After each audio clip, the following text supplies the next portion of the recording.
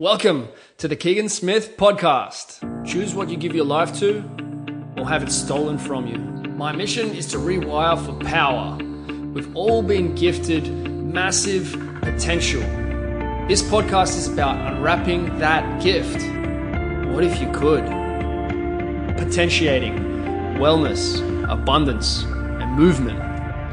Today's podcast is proudly brought to you by Real Movement Level 1. Real Movement was started in 2014 to help coaches get better. Since that time, it's helped over 70 of its members open new training facilities and dozens of its members get started working in professional teams. Some of those coaches are now running programs in professional teams around the world. The program is designed not just around increasing your knowledge. You can go and sit on YouTube all day and hear information about just about anything out there.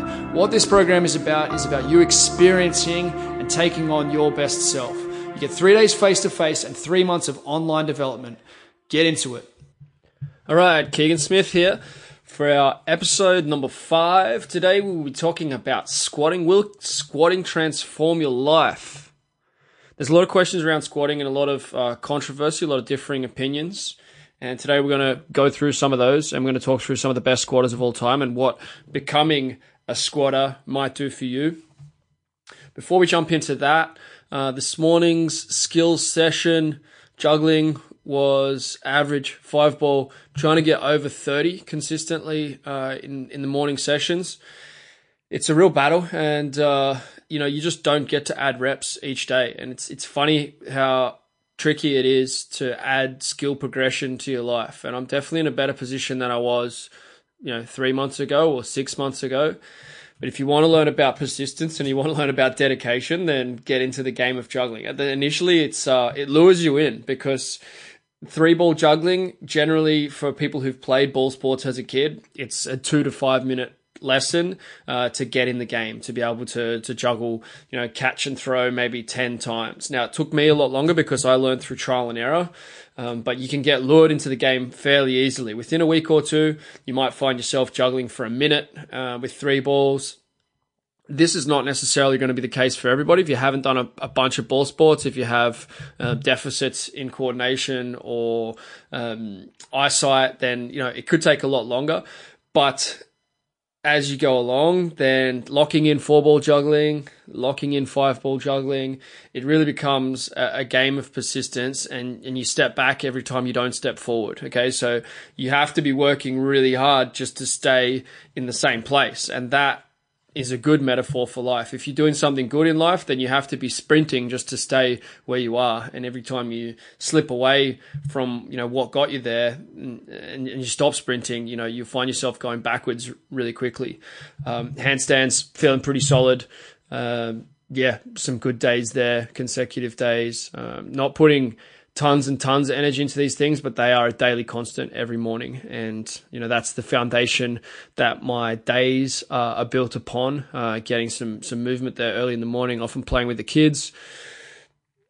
And then we'll transition into bigger lifting later in the day. So yesterday's session, we had snatches, cleans, bunch of jerks, and some squats. I did some heavy box squats to parallel. And then took the bands off and continued up. I got up to 130 for 5s. The squat is really an enigma for me, and that's, I guess, why I've learned a lot about it and I'm passionate about it. But it's never been a movement that I've been particularly good at, and it's one that I definitely need to improve at to hit the goals that I want to hit in terms of body composition and size, but also the weightlifting. I want to compete on the international scene in weightlifting in the over 35s this year, and I need to squat more to do it. So here we go. Let's talk about squats. Quarter squats. This is a really controversial one. Do quarter squats have a place in squatting? This is a common question. Quarter squats are amazing for peaking. They do have a role in squatting. The problem comes when that's all you do. So when I'm talking about quarter squat, I would say, a squat where the hip doesn't get even close to below the knee level. It looks more like a knee bend or a curtsy. The bar might descend maybe 30 centimeters, 50 centimeters, but it's definitely not getting down, a meter or so from where you start. Obviously, it depends on height. But quarter squats are a very powerful exercise and should be included in a squatting program. Weightlifters will have them there in one form or another, even just by doing jerks or, just standing up a heavy weight in a front rack. I was looking at, I don't know his name actually, but the Egyptian weightlifter. If you're not following on Instagram, I can link you in, but very innovative guy, funny dude in terms of his lifting. He doesn't actually say anything, but it's really, he's got an entertaining Instagram channel there, and he does his normal weightlifting. He's a world-class weightlifter, but then he does something creative at the end of each video that he puts up. And one of them was just standing up with like 240 plus kilos in the front rack position from the boxes. So basically like jerk type range, but in a front rack. And that sort of work is extremely effective and should be used as a supplement to full squatting. If you're working with athletes, I remember seeing this with Adam Nielsen when he was training with Charles Poliquin, pushing from a dead start inside the rack into another bar that's blocking the range of motion before lockout. So lifting from a dead start into another bar, and potentially a banded exercise as well. A very good, specific, close to competition peaking exercise. Okay, so being able to lock out a ton of weight, like that's pretty much where most sport is actually performed. It's performed near lockout. Okay, so the ability to deal with a lot of force and produce a lot of force in that last part of your joint angle when you're not too far from standing up. That's very specific to running and to throwing a shot put and most sports, in fact. So the quarter squat has a lot of value. In saying that, should beginners be doing it? Should most people be doing them? Should most of the people who do quarter squats be quarter squatting? I do not believe so. I really love to see beginners and people who have deficits in mobility, they have deficits in general motor control. I like to see them moving through full range of motion. I like to see athletes regularly moving themselves through full range of motion. It doesn't have to be a maximal load. Load is almost irrelevant because the load of the body weight, so if you say, you're lifting 85% of body weight, just doing a body weight squat. Okay. So there's, you're not lifting your feet and you're not really lifting, your lower leg, despite, it being active in supporting your lift. But if we call it like 85% of body weight that's actually being lifted, where a push up, might be like 60% of your body weight that's actually on your chest, because a lot of the weight, the other percentage is on your feet. If we say that we're lifting 85% of body weight, that's probably enough for a lot of people. If they're controlling body weight really well, then you can get a serious stimulus of strength and stimulus to the joints, to the connective tissue through full range, right? So some of the exercises that can help people to get started with full range squatting, goblet squats, assisted pistols are actually a really good way to go for big, tight guys. Okay, so in the footy scene, everyone's squatted before, but most guys have quarter squatted. Some guys will have squatted to parallel. Very few will have gone beyond that. I value going beyond that. Do you need to go beyond that with maximal weights? The Charles Poliquin system is arse to grass. You need to leave a stain on the floor, is the crude way of putting it. You need to have your hamstring completely cover your calf. This is the guideline for squatting that really I was first sort of indoctrinated into. And if you see Wolfgang Unzolt, who's a German coach who's been heavily influenced by Poliquin, but he's done a lot of work in his own right. I like to watch what he does with his clients and with his athletes. World-class coach, and he really does use that full depth. The full depth with heavy load is not 100% essential for performance. In terms of preventing injury, to have your athletes able to do that, I believe, is giving them a competitive advantage. Now, you can just squat to parallel. I think, the Dan Baker school of squatting, as far as I understand it in Australia, is more so just get into parallel, breaking parallel, more like powerlifting standards. Dan's background is in powerlifting. If you do decide to go that route, and I know that a lot of good coaches do, I would still like to see that athlete goblet squatting or assisted pistol squatting or pistol squatting into that full range. I think it's great for the ankle. I think it's great for the syndesmosis of the ankle, a common site for injury. Getting loading into that syndesmosis. If you start doing duck walks and lateral duck walks and bouncing in the bottom position, like little frog jumps and that sort of thing, you might find that you give yourself a little bit of a twinge in the syndesmosis. That's great. That shows you that you're bulletproofing that part of your body. You're giving it some stress so that just getting an extra loading on it during a game or during a chaotic environment, it won't be new stimulus to that area. So I believe that we should squat full range of motion, heavy, but quarter squats have their place. Mostly advanced or intermediate athletes should be thinking more so about those heavy quarter squats. If you never quarter squat and you don't use bands or chains, then you're never training the top part of the movement in terms of strength, in terms of maximal strength, because the sticking point is always going to be lower on a squat. No one fails a squat at lockout. A bench press, occasionally someone will fail a bench press pretty close to lockout. So you can say, oh yeah, it's triceps, and the bench press requires a reasonable amount of strength through the full range of motion. The squat doesn't really. You can generally handle close to double or maybe a lot more in terms of load in that last quarter of the squat. So it's, there was a group in the gym the other day, young kids, and they were squatting, and they're squatting with just the empty bar and doing quarter squats, and then jamming on the 10s and doing quarter squats, and then jamming on the 20s and doing quarter squats. And they're getting up to 60, 80 kilos, but I guarantee you they would not have stood up. They couldn't squat the bar through range, but they would not have stood up 40 kilos out of the bottom position. So they have a lot more strength at the top. Is it better to do the top range than nothing? It's a good question. Probably yes, but potentially no. Why is that?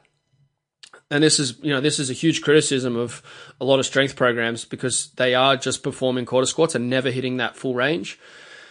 You may be creating imbalances in the connective tissues in the knee, and maybe creating tissue imbalances around the muscle strength imbalances around the knee as well. In terms of the quads, in terms of VMO activation, in terms of glute activation, we know that the end range positions are where the strongest muscle action occurs. So the bottom of the squat and right near the top are where you're going to see strongest muscle activation from the VMO, and out of the bottom is where you're going to see some serious glute activation. So I think that part of the reason why you see meniscal tears and cartilage damage in players' knees is because they're not developing that connective tissue optimally and across the whole joint. Okay, so the connective tissue of the cartilage is only going to develop where there's load. And there are studies that show that weightlifters have extremely thick and high quality cartilage in the knees. Okay, so this comes to another point. Will the knees wear out when we squat? What do you think? Are the knees going to wear out? If you think of the body like a machine, if you think of the body like a car, after 300,000 kilometers, 400,000 kilometers, 500,000 kilometers, eventually bits of the car fatigue. It's metal fatigue. It's taken, too many bumps. It's accelerated too many times, etc. The car doesn't have a circulatory system. The car isn't constantly responding and adapting to load. Eventually we will die, but there's no reason to believe that bones, tissues, tendons, muscles, cartilage, ligaments, all these things are not going to be continually renewed and not going to actually become stronger and stronger in response to training, as opposed to becoming weaker and wearing out. I do not believe we're going to wear out the tissues. Jersey, can't remember his last name. Maybe that is his last name. The weightlifting guy that was on the Tim Ferriss podcast, he's like 65 years old. He sort of escaped from Poland during political turmoil. My in-laws have sort of similar history. They're Polish, and they lived through communist times, and that history is very relevant, I guess, in my family history, and the history now of my children is tightly, connected to that Polish history. He got out of Poland and he built a life for himself in California, and he's training guys like Tim Ferriss and other, super successful people. And he has a very precise system of changing body composition, optimizing body composition, and getting people to be able to lift. And he's talking about someone going from a 60-year-old, I've read some of his books as well, going from being 60 years old and not being able to do much to being able to do a full snatch at 70 years. So over the course of 10 years, the person became considerably younger physically as a result of the training they were exposed to. And that, I believe, is what we should be thinking about. That's how we should be thinking about our own training. For sure, you're not going to continually get better if you have trained optimally in your 20s and 30s. Then your 40s, you're probably going to see a decline, at least in, maximal power strength numbers. 30s, 40s and 50s, a lot of guys actually hit some big numbers. Some of that is, steroid enhanced, but strength, it seems you can continue to do out for longer. For me, the idea of being a good weightlifter later in life, that seems to me like the fountain of youth. Weightlifting, I'm talking about snatches, cleans, jerks. If you continue to be able to move with the force and mobility and rate of force development that those lifts require, I think you're staying pretty young. Powerlifting, I don't believe, confers that same level of longevity and youth. I think that, if I just squat, bench, dead, I start to feel very old very quickly. And that's where the West Side Barbell method, which I've spoken about, and I think I linked out of the last video, that West Side Barbell method is a great method to stay young physically while still being able to powerlift. I think powerlifting requires a lot more assistance work to stay functional and to have a high level of function in the real world, as opposed to weightlifting, which I think in itself is inherently, retain a lot of youthful qualities and mobility and elasticity and speed development, those sorts of things.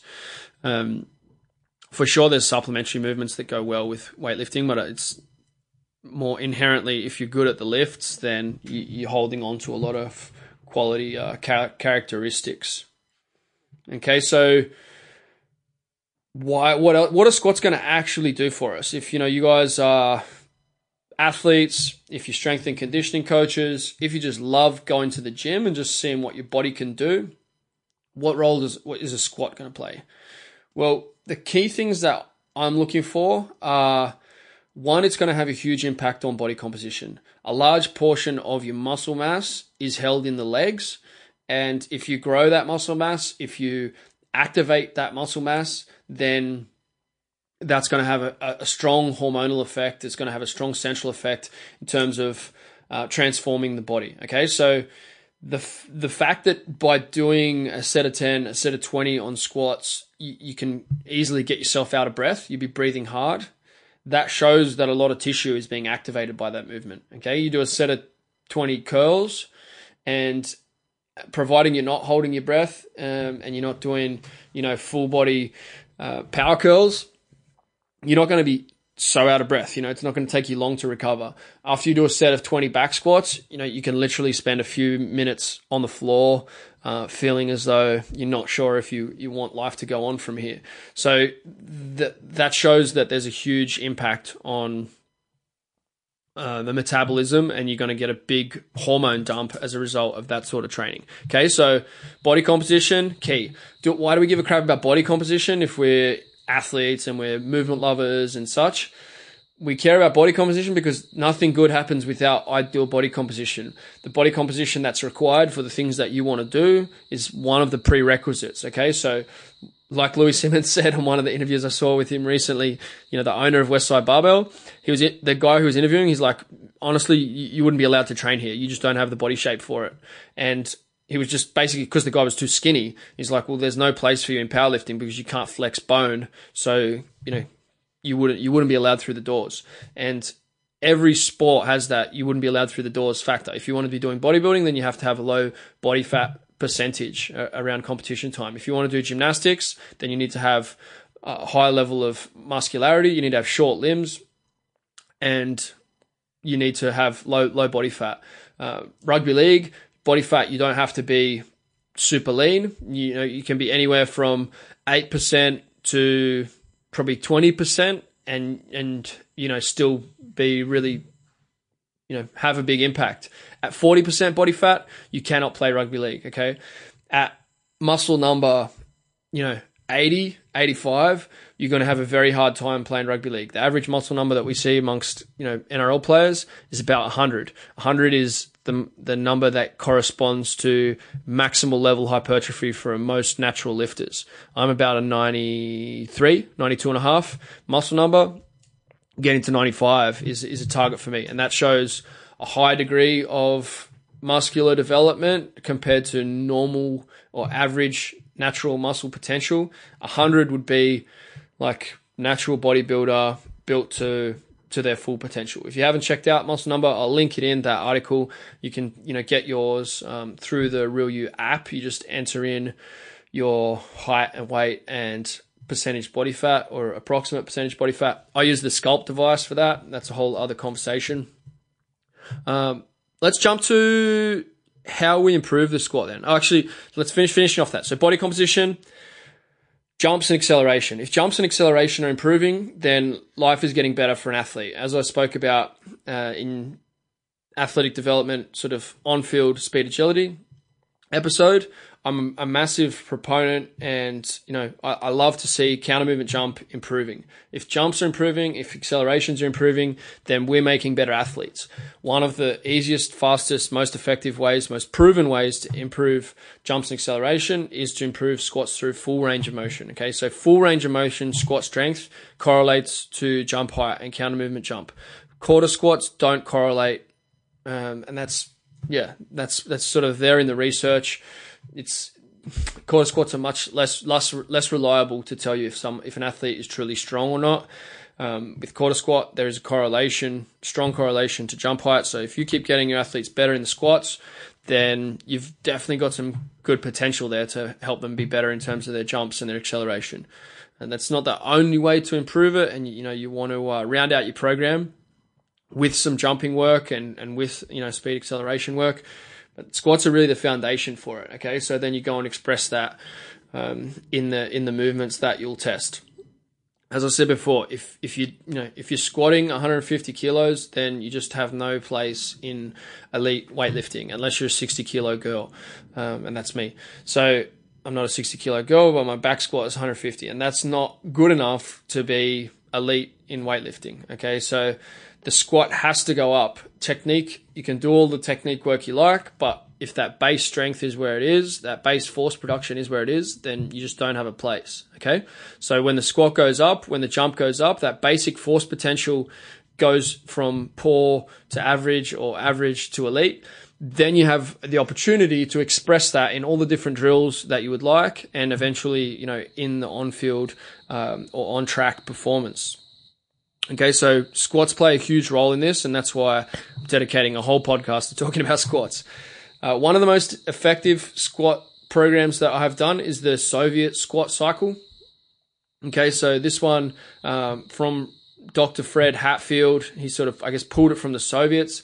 I do actually think it probably originally comes from the Americans, and it's a connection that's not often made, but Abajayev, who was sort of running that Bulgarian program, he is quoted as saying that he believed in the American system that guys like Paul Anderson and John Davis were using in the times before the Europeans dominated and the sort of Eastern Bloc. They actually drew a lot from Paul Anderson and John Davis, and Paul Anderson actually built on the work of Bob Peoples. Okay, so Bob Peoples had a 330 kilo deadlift at 83 kilos body weight. Still a world-class lift, and he was a huge influence on Paul Anderson. Paul Anderson sort of was, if you don't know Paul Anderson, he was an elite weightlifter. He won Olympic gold, I think, twice. He weighed 165 kilos at 175 centimeters, so he was extremely dense, but he was known for being fast, having a bigger than 30-inch vertical jump, and really being a good sprinter. He could do handstand push-ups for reps. And one intelligent thing that I like from, reading his book there is that he really valued the congestion component of freestanding handstand push-ups. And if you think about it, when you do standing presses, all the blood flow, the natural blood flow is away from the muscles, where if you're inverted, that blood rush that you feel to your head is also a blood rush that comes into the arms. So if there is a metabolic component and a muscle pump and a blood flow component to hypertrophy, which some people still contest that there isn't, but there probably is, then it makes sense that inverting to do those presses actually will have a big impact on building strength in those muscles, in the triceps and the shoulders. So forcing the blood flow to the area. And then if we actually invert that, well, the legs are constantly dealing with that. The legs are constantly dealing with a downward force of blood wanting to go to the area. But it kind of makes sense that squats will have, some of that congestion type benefit that Paul Anderson is talking about as well. So he was actually, he's potentially the best squatter of all time. He thinks that he was working towards a 1,500-pound squat. He's on video squatting 408 kilos for 6 reps on some old film. He may well be the best squatter of all time. He would squat all day is basically the way his program was described by Bob Peoples. So every second day, he would squat all day. And what did all day mean? It mean like do a set of 10, rest for half an hour, do another set of 10, rest for half an hour. And then most of his sets were done in the 2 to 3 rep range with relatively comfortable weights. He's quoted as lifting... What was he doing there?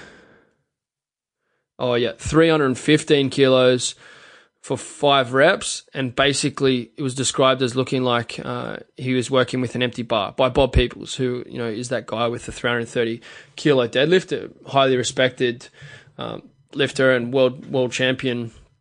He was talking about Paul Anderson lifting 315 kilos for 5, standing there taking a few breaths and then doing another 5 and looking as though he's just free squatting the empty bar. So one of the best squatters of all time. And what did he do? Well, he believed in lots of sets. He actually kind of stumbled across the Bulgarian method, which, as I said, I think Abajayev actually probably learnt this from Paul Anderson and replicated what Paul Anderson was doing. But he would squat, multiple sessions throughout the day, most days. And so he would do squats one day, presses and arm work the next day, and sometimes do both in the same day. But he would lift all throughout the day, without ever stressing the system too much. This was something that was done. I think it's pretty unlikely that Paul Anderson was relying on steroids or getting too much in that way. It was probably just the start of when that started to become available. If you check out Muscle Smoke and Mirrors, it pretty details sort of when all that stuff came in, and they were definitely sort of invented and known by that stage, but I think it's pretty unlikely that Anderson was using them, even though the Bulgarian system is written off as being only applicable to steroid users. It's probably actually based on a natural lifter who was potentially the best squatter of all time, and was definitely a record setter at that time. Paul Anderson was the first man to press 400 pounds, so 182.5 kilos. Just standing press, 182.5 kilos. Just stop and think about that for a second. And they say that it actually didn't look like much of a challenge at all for him. So, this guy, he did something pretty cool. He was very Christian, massively on the side of belief in his potential and his ability to do something no one had ever done before. One other interesting thing here about Paul Anderson is that he absolutely hated squats. So he said, I know I've done more, not only in poundage, but also in number. I believe I've hated every one of them. So he thinks he squatted more than anyone alive at that time, for load, but also for reps.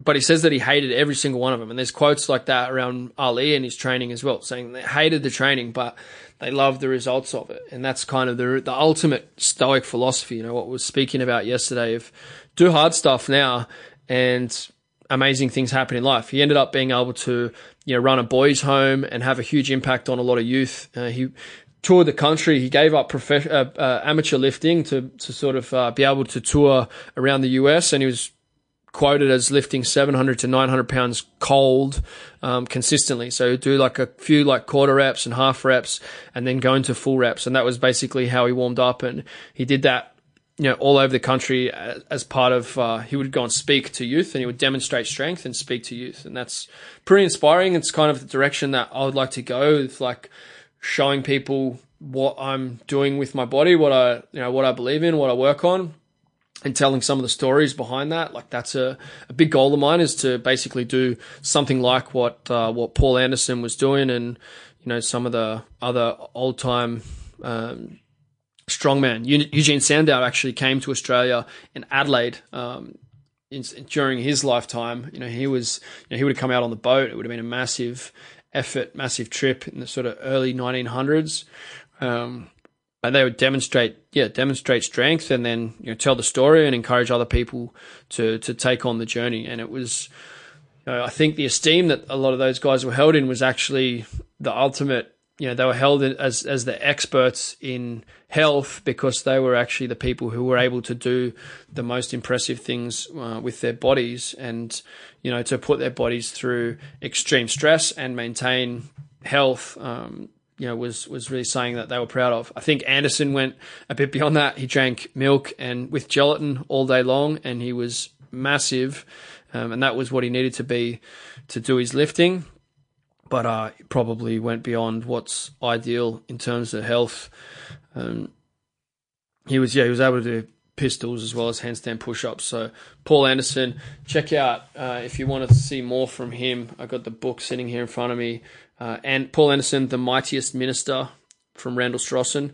Randall Strawson's in a lot of the sort of cool old-time strength literature. So the Soviet squat cycle, that's 6x2, then 6x6, 6x3, 6x6. Okay, so you're doing 3 squat sessions a week, and each time you're working up every second session you're working up your reps. So you're adding an extra rep, and then you build back down in intensity. That's the Soviet squat cycle. It's a pretty cool way to build strength.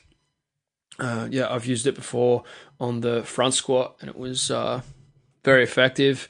It takes about 7-8 weeks to go through the full cycle. So it first builds you up to 6x6. I think it's at 85%, and then you start to go down 5x5, 4x4, 3x3, with 6x6 in between still, I believe, and eventually you'll get to doing your formal 1RM for 2x2, I think it is. So you that's a nice squat cycle way to improve your squats. The 20RM program challenge is also a really useful one. I remember Sam Kennedy doing this one while we were at the Roosters. He was just building it up, 20 reps, warm up and then do 20 reps, and then a few days later do it again with 5 kilos more. Absolutely brutal way to program strength, but an effective one. A lot of people have had really good results with the 20RM program. It's probably something that everyone should go through in terms of realizing what we're truly capable of in intensity. So basically you use like a 10RM load and you do 20 reps. You take breaths in between. So this is the 20RM breathing squat program. Different to the 20 rep program, the other 20 rep program that's out there, which is more so built around quality of movement and just doing a lot of reps in each set, but you're not like it's not rest pause. You're not taking huge amounts of breaths in between sets. But with the 20 RM breathing squat program, you're using your 10 RM and you take 5 breaths in between reps and you just keep going. So you end up having pins and needles. It can take like 3 minutes. Super painful, high stress, but it teaches you what your body's truly capable of in terms of intensity, and very effective. So 115 kilos is my record on the 20 rep back squat. Probably something that I should beat in the near future if I want to do what I want to do in terms of being an elite weightlifter. So powerlifting squats versus weightlifting squats, we've kind of covered this pretty well. Which one should athletes be using? They both have their place. I really, if your athletes are able to take a reasonable load, even just body weight, in terms of body weight on the bar, like 100 kilos for your 100 kilo footy players, if they can take that weight through full range, get all the way to the bottom and stand up, and everything feels okay, I think you're giving them a really nice foundation in terms of injury prevention. Do you have to go to maximal loads through that full range? I don't think you have to, but as I said, it's a good thing to be able to get there. Interestingly, like elite weightlifters with their high frequency squatting and a lot of sub-maximal squatting, because every time they're doing snatches and cleans, they're also squatting, but they're squatting loads that are much lighter than what they can actually back squat or front squat. Interestingly, like the top weights for weightlifters, cross over with elite weights in powerlifting as well, but they're done in so much more athletic way with that high frequency. So that high frequency approach to powerlifting has been in and out of vogue, and there's some controversy still about it. But it looks as though weightlifting, you can tolerate a high frequency of squatting when you're going through full range, and you're doing a lot of it sub-maximally. That's pretty well proven. Some other variations on the squat that you might want to consider is the banded squats and the box squats. Okay, so box squats are a really good one for dead start acceleration. You can pull a bit more hamstring and glute into the squat. Popularized by Louis Simmons, West Side Barbell. That box squat, being able to go from not much tension to high tension, really being able to switch on the muscles hard, is extremely useful for athletes. Okay, so you want to be able to go from relaxed relaxed in legs to high force. So sitting on the box and letting some tension out of the legs, keeping tension in the trunk, and then driving hard. I think that action for the central nervous system is extremely valuable. In terms of the banded squats, that's going to give you something like the benefits of the quarter squats that we were talking about. Okay, so we want to be able to produce a lot of force, and we want to produce that force quickly. The bands encourage us to accelerate. So Fred Hatfield talks about compensatory acceleration training, which means basically like driving the weight as fast as you can all the way to the top of the movement. So it means you kind of jump the bar off your back or get up onto your toes at the end of your squats. Dr. Fred Hatfield was a huge fan of that. He believed in power production. The bands are potentially another way, or a safer way, to be able to encourage you to produce full, force through full range. And maybe if Paul Anderson was exposed to some of those methods, maybe he wouldn't have done quite as much quarter squatting, which, he was a big fan of quarter squatting and partial squats. Maybe he wouldn't have done quite as much of that if he had been exposed to bands and chains, which would have allowed him to get some of the benefits of partial range while at the same time, lifting the appropriate load through full range. So single leg stuff, this is another controversy. Do we actually even need to back squat when we can, split squat and rear foot elevated split squat and walking lunge, etc.? Firstly, the concept that a Bulgarian split squat, you can actually use more load, because if you multiply, say you're able to back squat 150, but you can split squat 80 kilos, then are you actually using more load? If you add in most of your body weight plus the weight on the bar, if you do the numbers on it, it looks like you're doing a lot more load when you're on the one leg. What's being stolen from you in that logic is that the back leg is actually pushing hard into the bench. Okay. So while the riff with elevated split squat, you can say that you're using more weight on that front leg. This argument was made in T Nation articles, and it's absolutely ridiculous. If you don't push with the back leg, I guarantee you're not using anywhere near the same amount of load. Okay, so don't fool yourself into thinking you're getting more loading by going to single leg exercise. Single leg stuff has its place. It's good. You should be able to do pistols. It's nice to be able to, to do lunges, to do rear foot elevated split squats. Are you going to get the same benefit for the central nervous system, for the back, for the core? No. Okay, so the heavy bilateral exercises are going to have a bigger central stimulus, and the big central stimulus is a big part of what we want. Okay, so we want to be stronger through the trunk. We want to be stronger in terms of, what's the maximal output that we can get from the central nervous system. That is very important to us. Okay, so you're not going to get that same nervous system output with a lesser load. Okay, the reason why the big lifts are the big lifts is because they're the movements that we can lift the most weight in. And first and foremost, Paul Anderson, said that weightlifters should be strong, and he wanted to use the exercises where the most weight could be used. And Bob Peoples was on a similar path. They used heavy lockouts and partial deadlifts because they could use more weight in those movements, and by using more weight, the body, the connective tissues, the brain, everything was becoming accustomed to weights that were above their maximum. Fred Hatfield used heavy walkouts in a similar train of thought. So he would walk out of the rack, using more than what he was about to back squat for a maximum. And that would, give him the ability to then lift a bigger weight.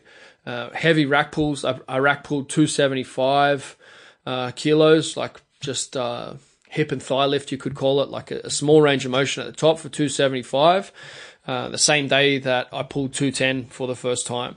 Okay, so by going way above it, feeling that load, that helped to lift a bigger weight. Same thing, I did maybe 3-4 sets of 20 quarter squats. I was actually using the weight that Sam Kennedy was doing full squats with, like 180, 190, and then 200 kilos.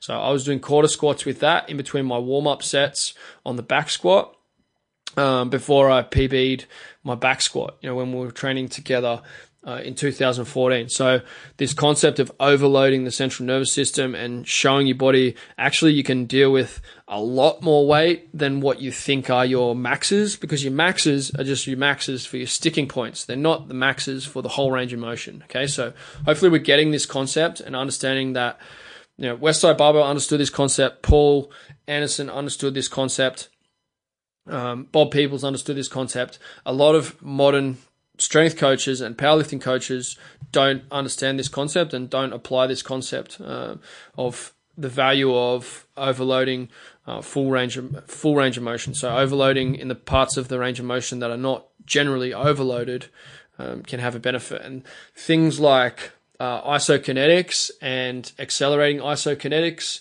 and even using machines where you're changing the force curve, so you're applying force in different loads with the muscles. Like hamstring curl is hugely popular amongst with Charles Poliquin and amongst his sort of crew.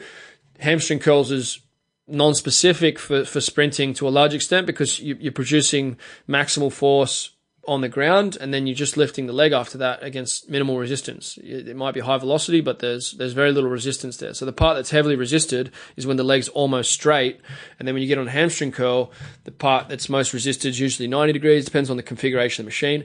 But that inner range hamstring strength, you find that generally people are very weak there, but by developing strength through the full range of motion of the muscle, you actually decrease chances of injury, and you maximally develop strength potential. So I think this is an important consideration, and I believe that this philosophy works well. If you only develop the range of motion very specific to your sport, I think you will increase the risk of injury, and I think you will cap total performance, total, what you're truly capable of. And you might see this with some of the tricep variations that are popular with West Side Barbell.